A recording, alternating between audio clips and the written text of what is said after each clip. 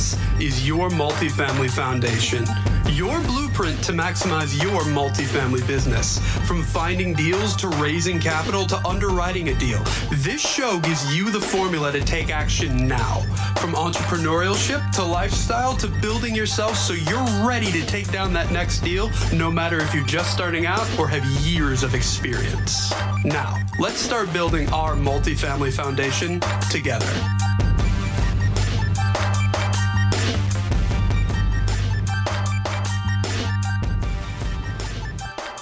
Hello again, welcome back. We are back at PodMax today, so super excited to be back here for our second round. I have Nate Herrick on the show. Hey Nate, how you doing? How's it going? Nice to be here. Awesome. Thank you so much for being here with us. It's always good to do the face-and-face ones. Generally, we have Zoom set up with people being all over, but we loved it last time because you get to talk, right? Right. And I set up in that box and that screen and everything else you have for those dynamics. And so Nate was born and raised in Eastern Connecticut with his parents and his two younger brothers.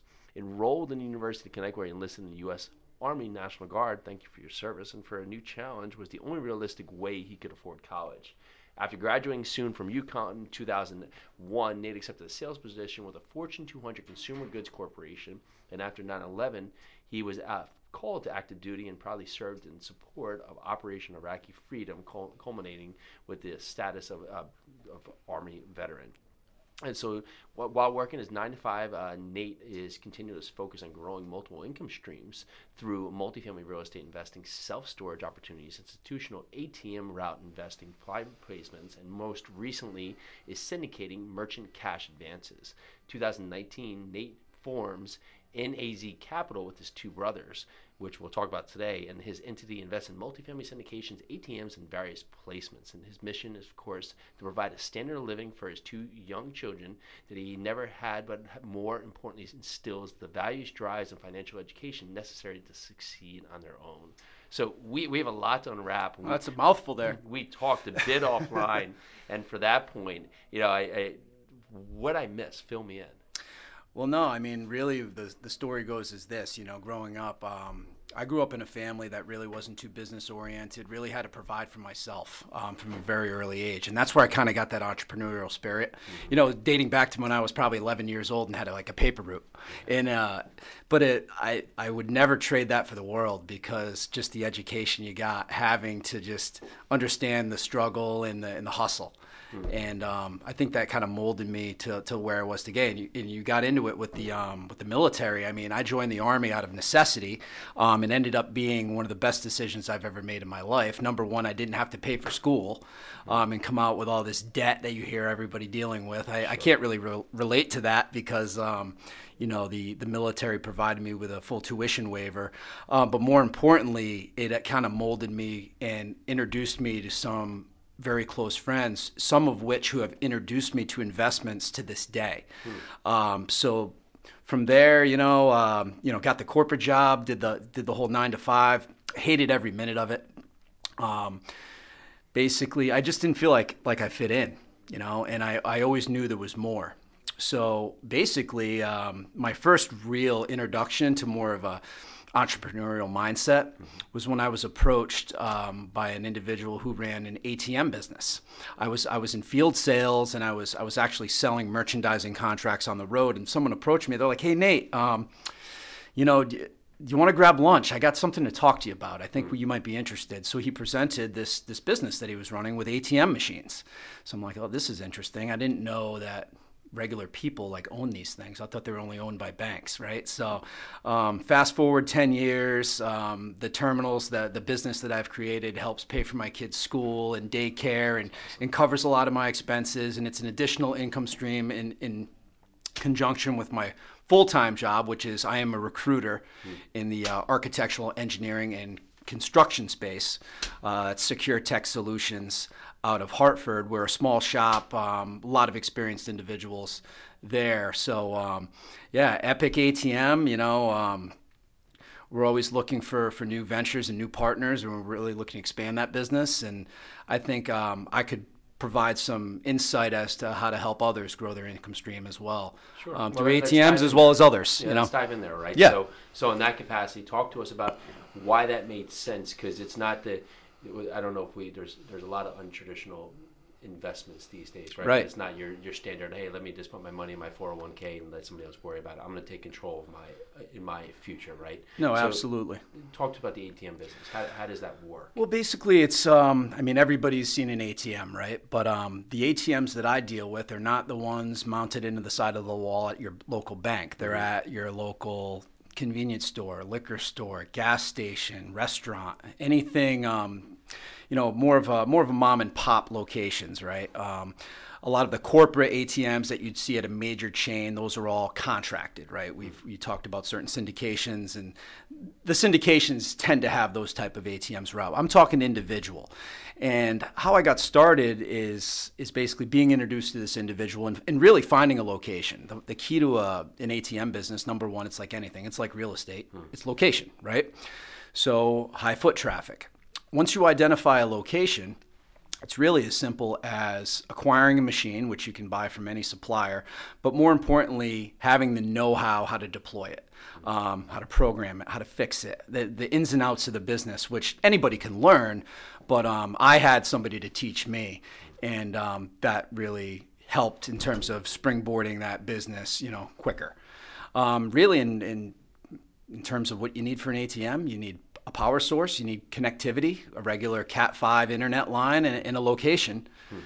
And last but not least, you need a source of cash. So a cash loader, it could be an armored car service, it could be an individual, it could be the store owner, it could be the person deploying it, guys like me. I mean, I used to drive around with, $30,000 in cash and $20 bills in my glove compartment when I first got started. So, I mean, but by me loading the machines myself, it was additional revenue. I didn't have to pay a cash loader to do it, so it supercharged the business and the cash flow faster. Sure. And it was just, and to be honest with you, I mean, everything I look at all my ATMs on my mobile app. There's kind of like a little fun element to it. It's like, oh, I wonder what the machines are doing today. Is there an ATM app? Absolutely. Is there? Get out. Yeah, I have an app to search. I can view all of my terminals in real time. Super cool. So, and again, it's. Does it show you if one's offline? It shows if it's offline. It shows the cash balance. You can see every single transaction down to the card number of the last four of the card number. That's the efficiency is so much better, right? Because I would imagine, I don't know, X amount of years to even 10 years or less, right? That people would have these machines. They wouldn't realize it's offline. Right. They're losing money. Yep, they've always been online, but they use the phone line. And the platforms to do the tracking and the full-blown reporting aren't what they are today. So yeah, that was sort of my first taste of, business owner / entrepreneur. And again, I was always doing that while I had a primary source of income, as I would say, my regular job. So I'll ask this question before we dive in a little bit further. Is with the move to the digital age, where you got Apple Cash, you got all these other points. Have you seen some kind of attrition to the ATM business or anything that warrants? I mean, cash is always still king, right? Yeah, you would think that with all these new options for people to pay other people, that ATM transactions would decrease and decline over time. Well, it's kind of crazy that the actual opposite has taken place. In 2017 up to 2018, obviously we don't have 2019 numbers yet, but ATM transactions across the United States of America has actually gone up. And there's various reasons for that. I mean, we could sit here all day and talk about why, but the main reason is there still is a large portion of our population that we deem unbankable. Sure. They have no credit. They don't have credit cards. There are people on, public assistance that are able to take out cash. Another reason that a lot of people in the industry don't talk about why ATM transactions have actually increased is because banks now, like it could be whatever, Wells Fargo, Bank of America, is now giving their customers like 5 free ATM withdrawals at out-of-network ATMs a month for free. So I don't know about you, but I can shoot off to an ATM in a gas station and take out $200 and not pay a service charge. I pay a service charge at the machine, my bank reimbursed me. So what that has done is now regular people who wouldn't normally step outside of their regular bank location now are not afraid of that paying that 2 miles. Let me go find an ATM or whatever. They don't need to use their bank-specific ATM because now their local bank or national bank, for that matter, is allowing them to take out money. Service, they're able to refund the service charge. Why are they doing that, the banks? It's just one more value add for them. Got it. So It a lot draws of a bigger times, customer base. a great reason is, let's say I'll use Bank of America, and don't quote me on this, but I mean, if you have a certain account balance, you qualify for certain benefits, and free ATM withdrawals is one of those benefits. Got it. And if you're looking at the ATM itself, what makes it a prime location? Like, what are you looking for, and how do you, like, if it is a bodega? Yeah, that's a great question. I mean, here's the deal: the challenge of the ATM business, and let's not sugarcoat this. I mean, if you look around everywhere, every viable location, not every, but most viable locations already have an ATM. Now, that's no different than people that are looking at real estate deals that sit back and complain and say, "Oh, there's no good deals." There's always good deals. You just have to find them, right? So to answer your question, is a great ATM location would be any location with a high amount of foot traffic I mean, I'm painting this with a broad brush, but in a lower income area. Got it. I would say that's the best way to put it. Sure. Yeah. Sure. And is it as simple as you go into a bodega and say, "Hey, listen, I see you don't have an ATM. Have you thought about it?" Is that absolutely like any other sales call? But the key to it is, it's like any relationship sale. Is a lot of my leads have come from people I've already known. As a matter of fact, I just deployed a new terminal last week at a location right here in Pennsylvania from the first ever ATM location I've ever got 10 years ago. He called me up out of the blue. He goes, "Hey, I'm opening up a new business down here in PA. Can you get me a machine?" Yeah. And sometimes it's as simple as that. It's like network service too, right? 10 years in, he said, "I'm going to call you up again." Well, you're doing something right. And it's about our fourth or fifth, I want to say fifth location we've done. But no, it's like any other business that it's relationship based, and good service, follow up, and you'll get referrals for sure. And it's not to say, I mean, people have to realize that doing what you say carries so much weight, because people don't always want to go out there and look for the next new thing, right? If they can find someone who's consistent in any level of form, whether it's your doctor, your dentist, your local store, or anything, like even a cable company, if they're just going to be consistent for once, like I'll stick with them, right? And same thing on any business level. You don't constantly have to be searching for new. It's sometimes diving in for what you have. I mean, we see this in the recruiting business as well. I mean, when I'm dealing with a candidate, again, that's my primary source of income is my recruiting business. And it's like with anything, is the candidate following up? Is our client following up? It's I think it's kind of lost in today's business world, where I've noticed, and I'm sure you have as well, the companies, the clients who follow up immediately are the ones doing business. Yeah. They're the professionals. They're getting stuff done out in the marketplace. I'll show an example on real estate. Our first large multifamily, 94 units, we got it after literally $1 million off the asking. 7 months after our first time offering the property, because they were the sellers were unrealistic when it was, just because they had a price in mind and that's what they wanted. Yeah. Well, everybody knew it wasn't worth that. So when they were making the offers, they kept saying no.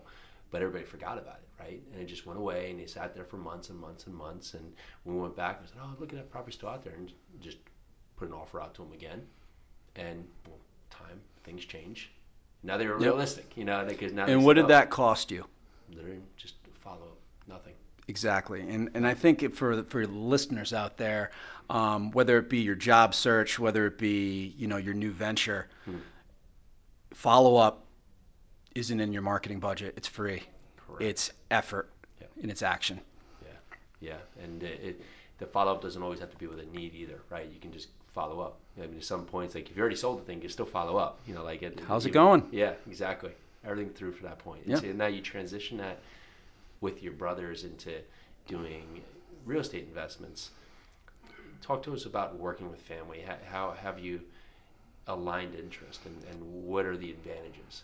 Yeah, absolutely. So I think this is the most rewarding part of my investing to date, is actually exposing family to the benefits of passive real estate investing, syndications, and now they're at the point where they want to get a little bit more active.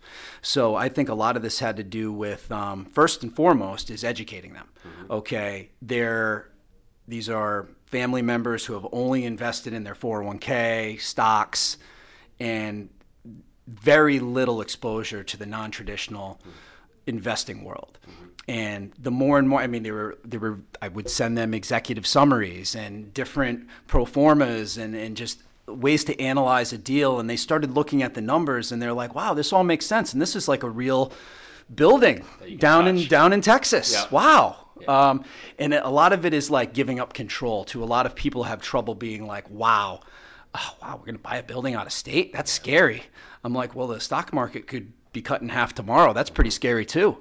I always say to my friends, well, if I own something right down the street and it lit on fire, what are you going to do?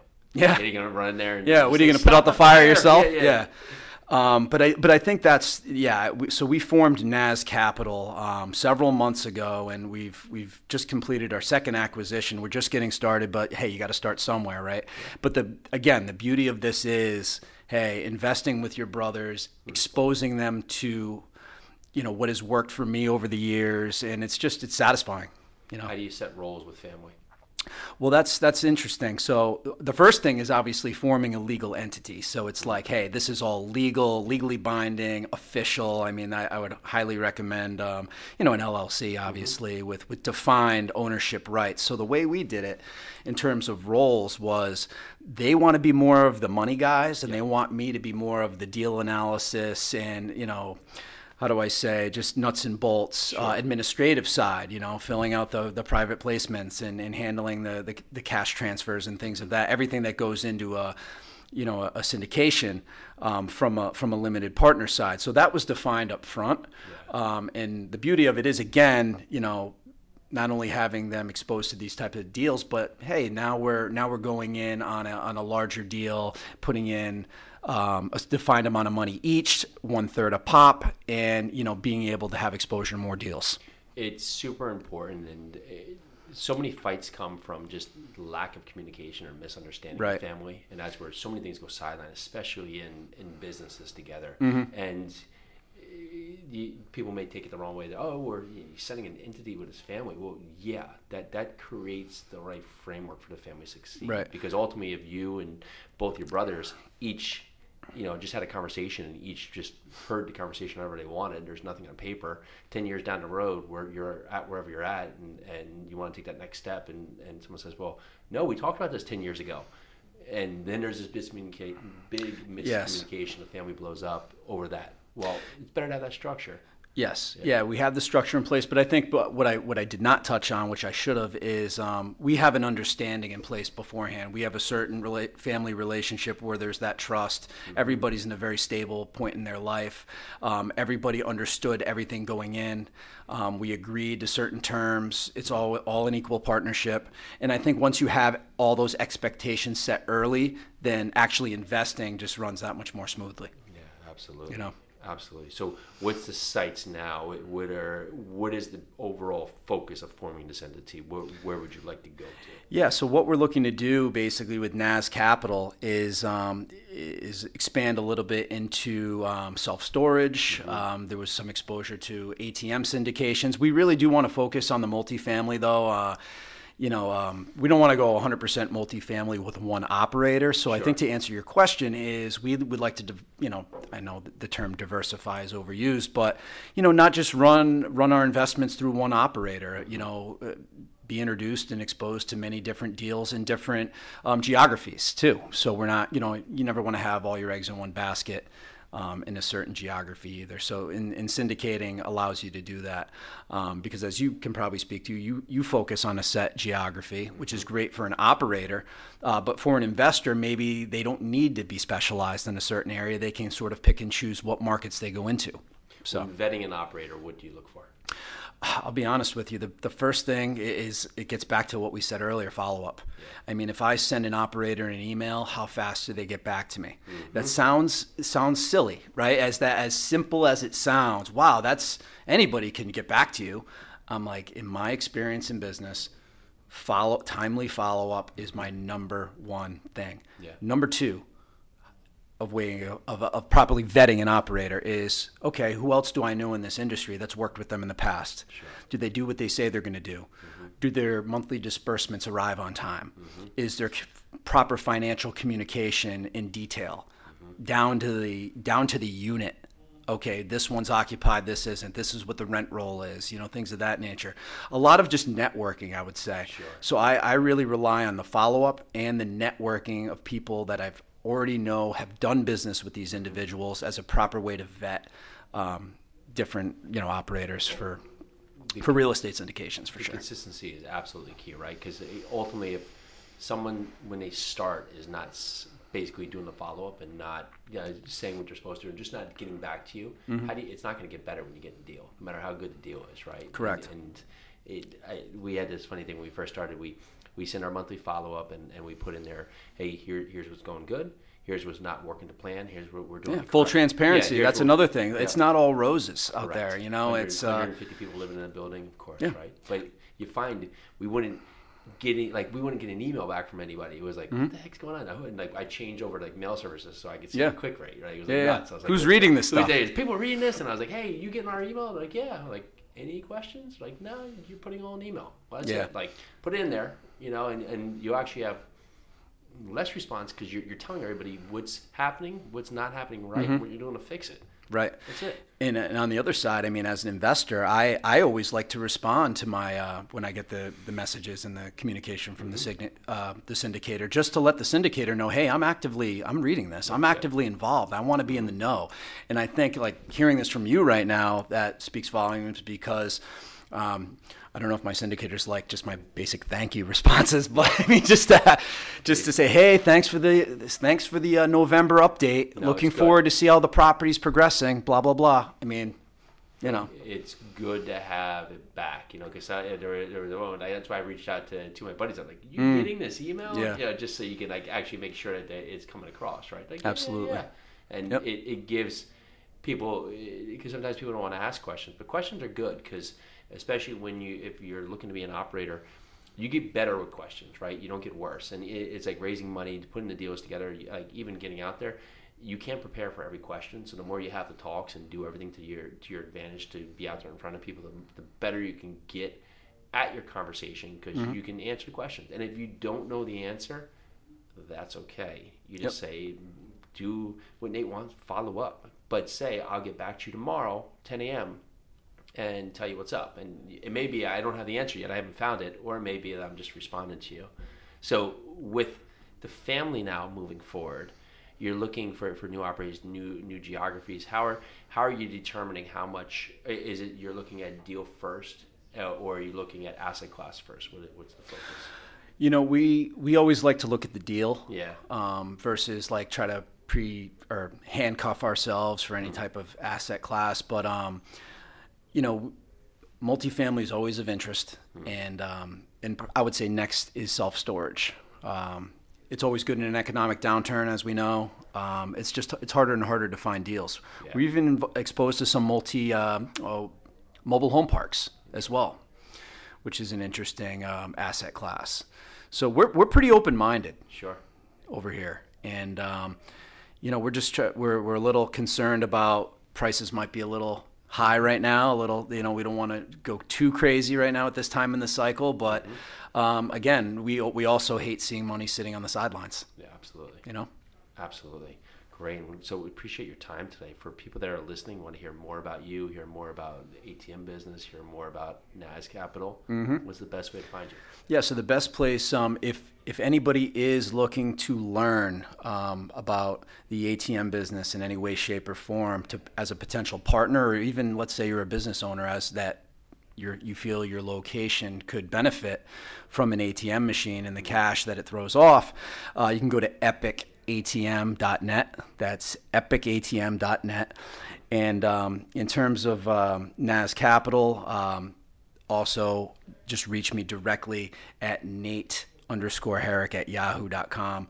I still field inquiries from there, always looking to meet up with new investors. Again, our recruiting company, Secure Tech Solutions, we're looking to expand to the New York City and New Jersey markets as well. Again, that's something we didn't really get into, but I'm a firm believer in having that primary source of income, throw off the cash to be able to deploy and invest in other ventures. And our recruiting business is really what does that. I actually work with my brother in the recruiting business. There you go. So we work together every day. Secure Tech Solutions out of Hartford, Connecticut.